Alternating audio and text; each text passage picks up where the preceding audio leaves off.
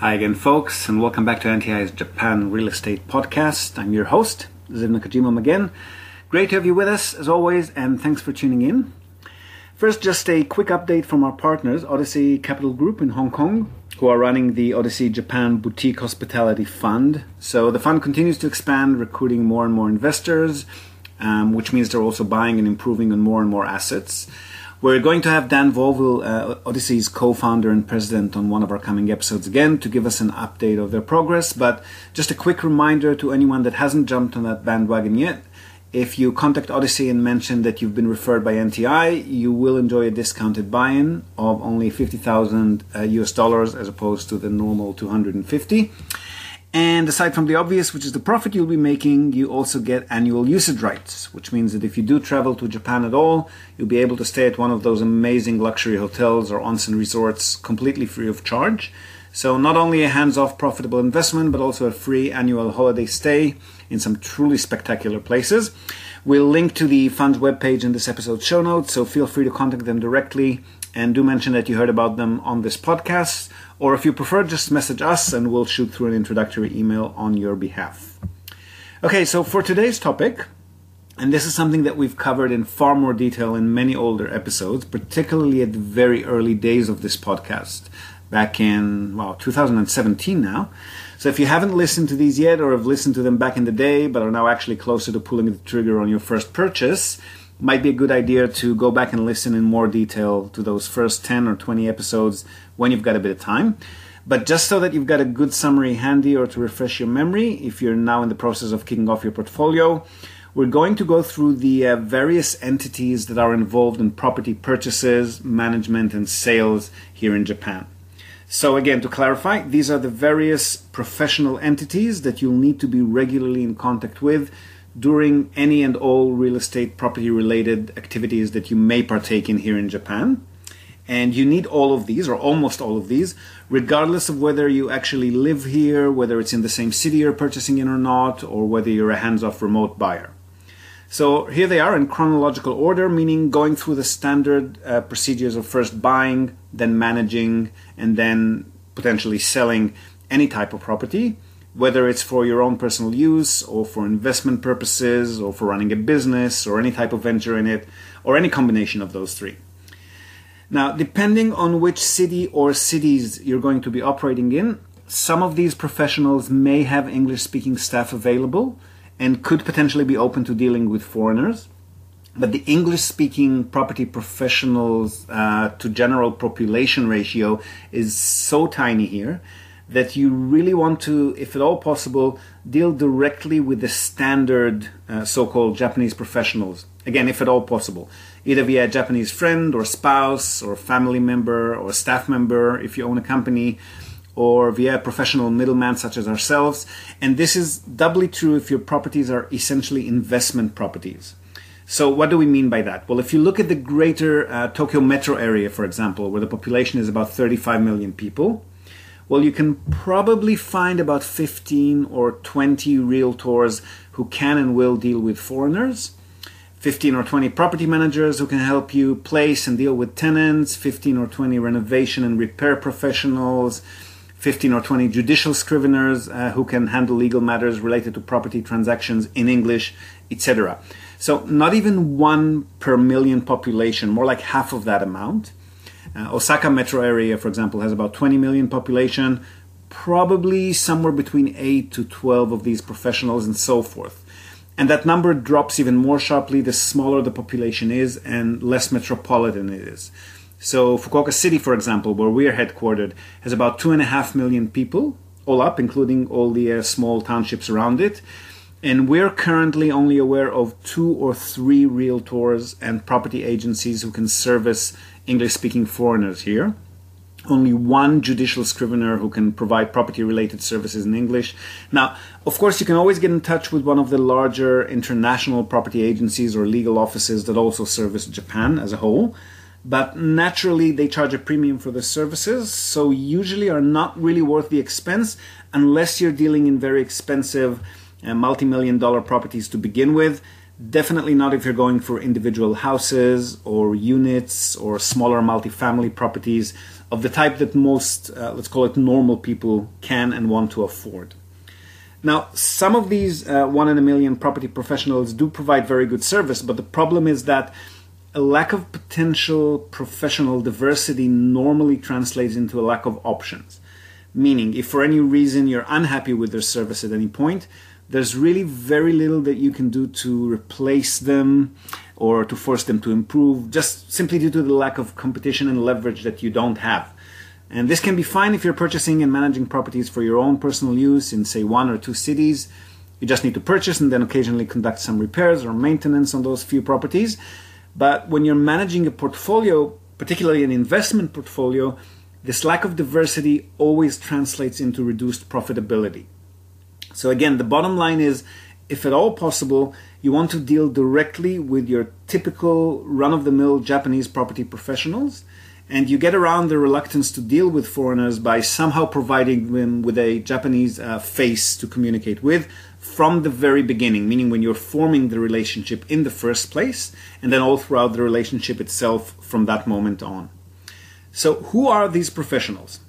Well, firstly, there are, of course, realtors. So direct sales are extremely rare in Japan, normally only happen between members of various social or business clubs, family members who are selling to one another, or the extremely rich who again are normally dealing with multi-million-dollar assets or even higher priced assets.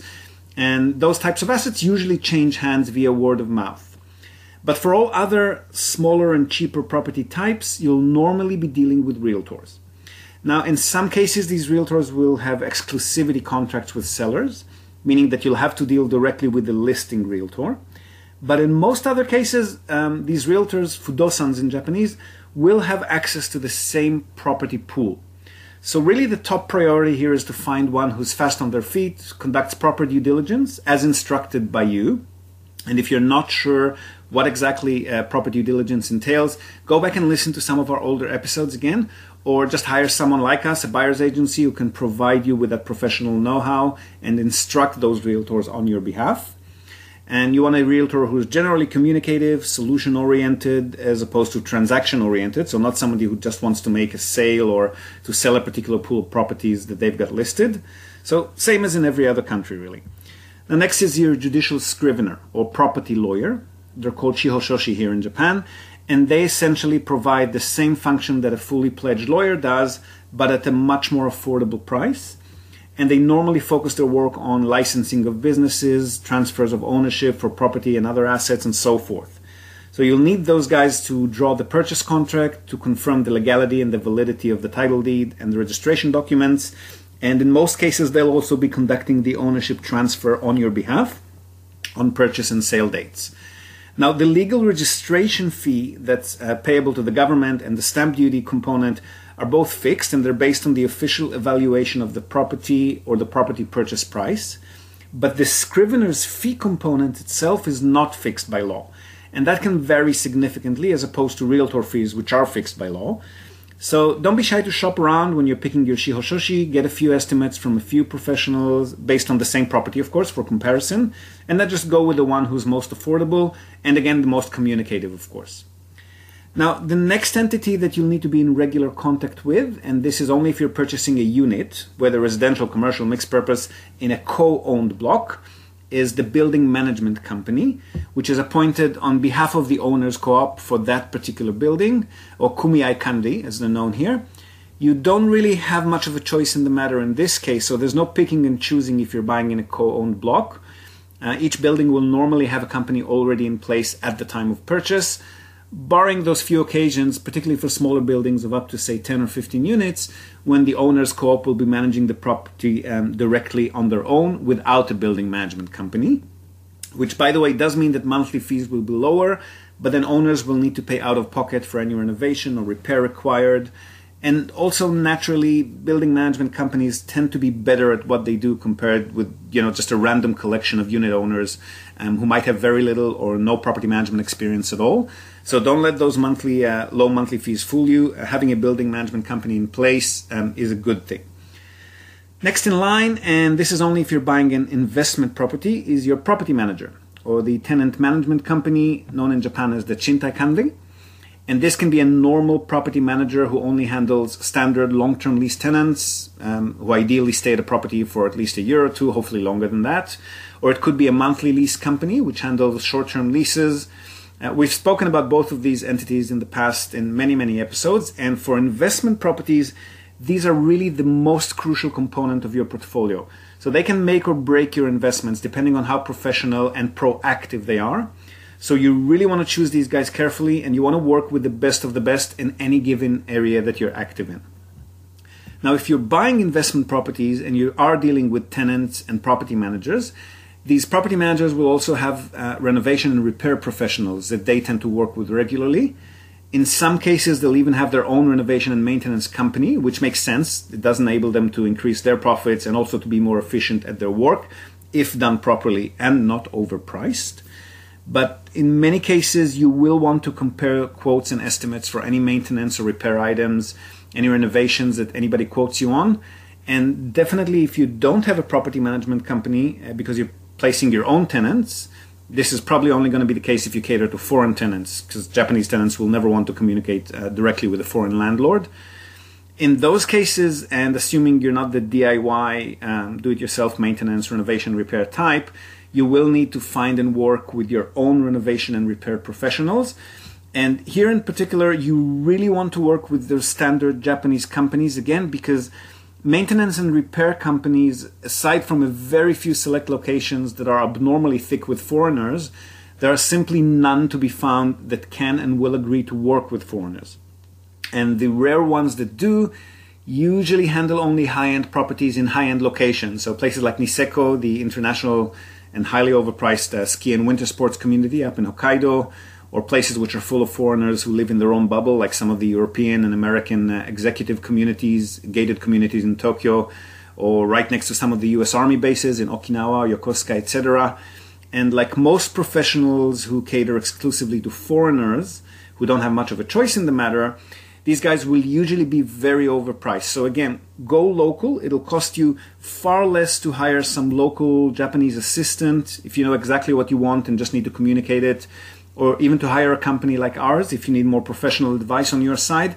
But both of these solutions will cost you far less than it will cost you to hire a renovation and repair company that caters specifically to foreigners, and that's guaranteed. Now, lastly, of course, there are accountants and tax authorities which you'll need to communicate with. The best is usually to let your accountant deal with the tax authorities. And fortunately, similar to lawyers, there are enough accountants out there in Japan who can provide services in English. So it's really a matter of finding affordable ones, and preferably someone who's already been dealing with foreign property owners. We can happily recommend a few of those if you'd like. Just hit us up. They're mainly in Tokyo, but they can service clients anywhere in the world, and they can assist with property and tax-related matters anywhere in Japan. So location isn't really an issue, at least in that case. And there you have it. These are, in a nutshell, the third parties that you'll be working with on a regular basis, regardless of whether you're purchasing properties in Japan for your own personal use or for investment, business, or any combination of all of those. Now, most of these third parties are localized, meaning you'll sometimes be working with a nationwide company, but even in those cases, these companies will have local branches in each of the various cities, and those branches will have different staff members in each. So national account management isn't really a big thing in Japan, or at least not yet. So if you're going to be purchasing in more than one area, it does make financial and management sense to hire a buyer's agent or portfolio managers, again, someone like ourselves, who can centralize things for you and provide you with a hands-free experience, or at least with a single point of contact. But if you're just going to be buying and managing properties in one particular area, just get yourself local representation and just shop around. You're bound to find plenty of potential companies that you can work with, as long as, again, you're dealing with Japanese professionals, the standard type, and you bridge that language and cultural gap, which is, again, always the better way to do it, rather than deal with only those select few companies that cater specifically to foreigners. Okay, that's about it from us for today. We hope this helps you focus your inquiries, gives you a bit of a framework that you can work with if you're just about to kick off your first purchase, or if you're expanding your portfolio beyond that first property. Do feel free to ask us anything or give us your feedback in the comments section or wherever you might have found this episode. And again, we'll link to Odyssey's websites in the show notes as promised.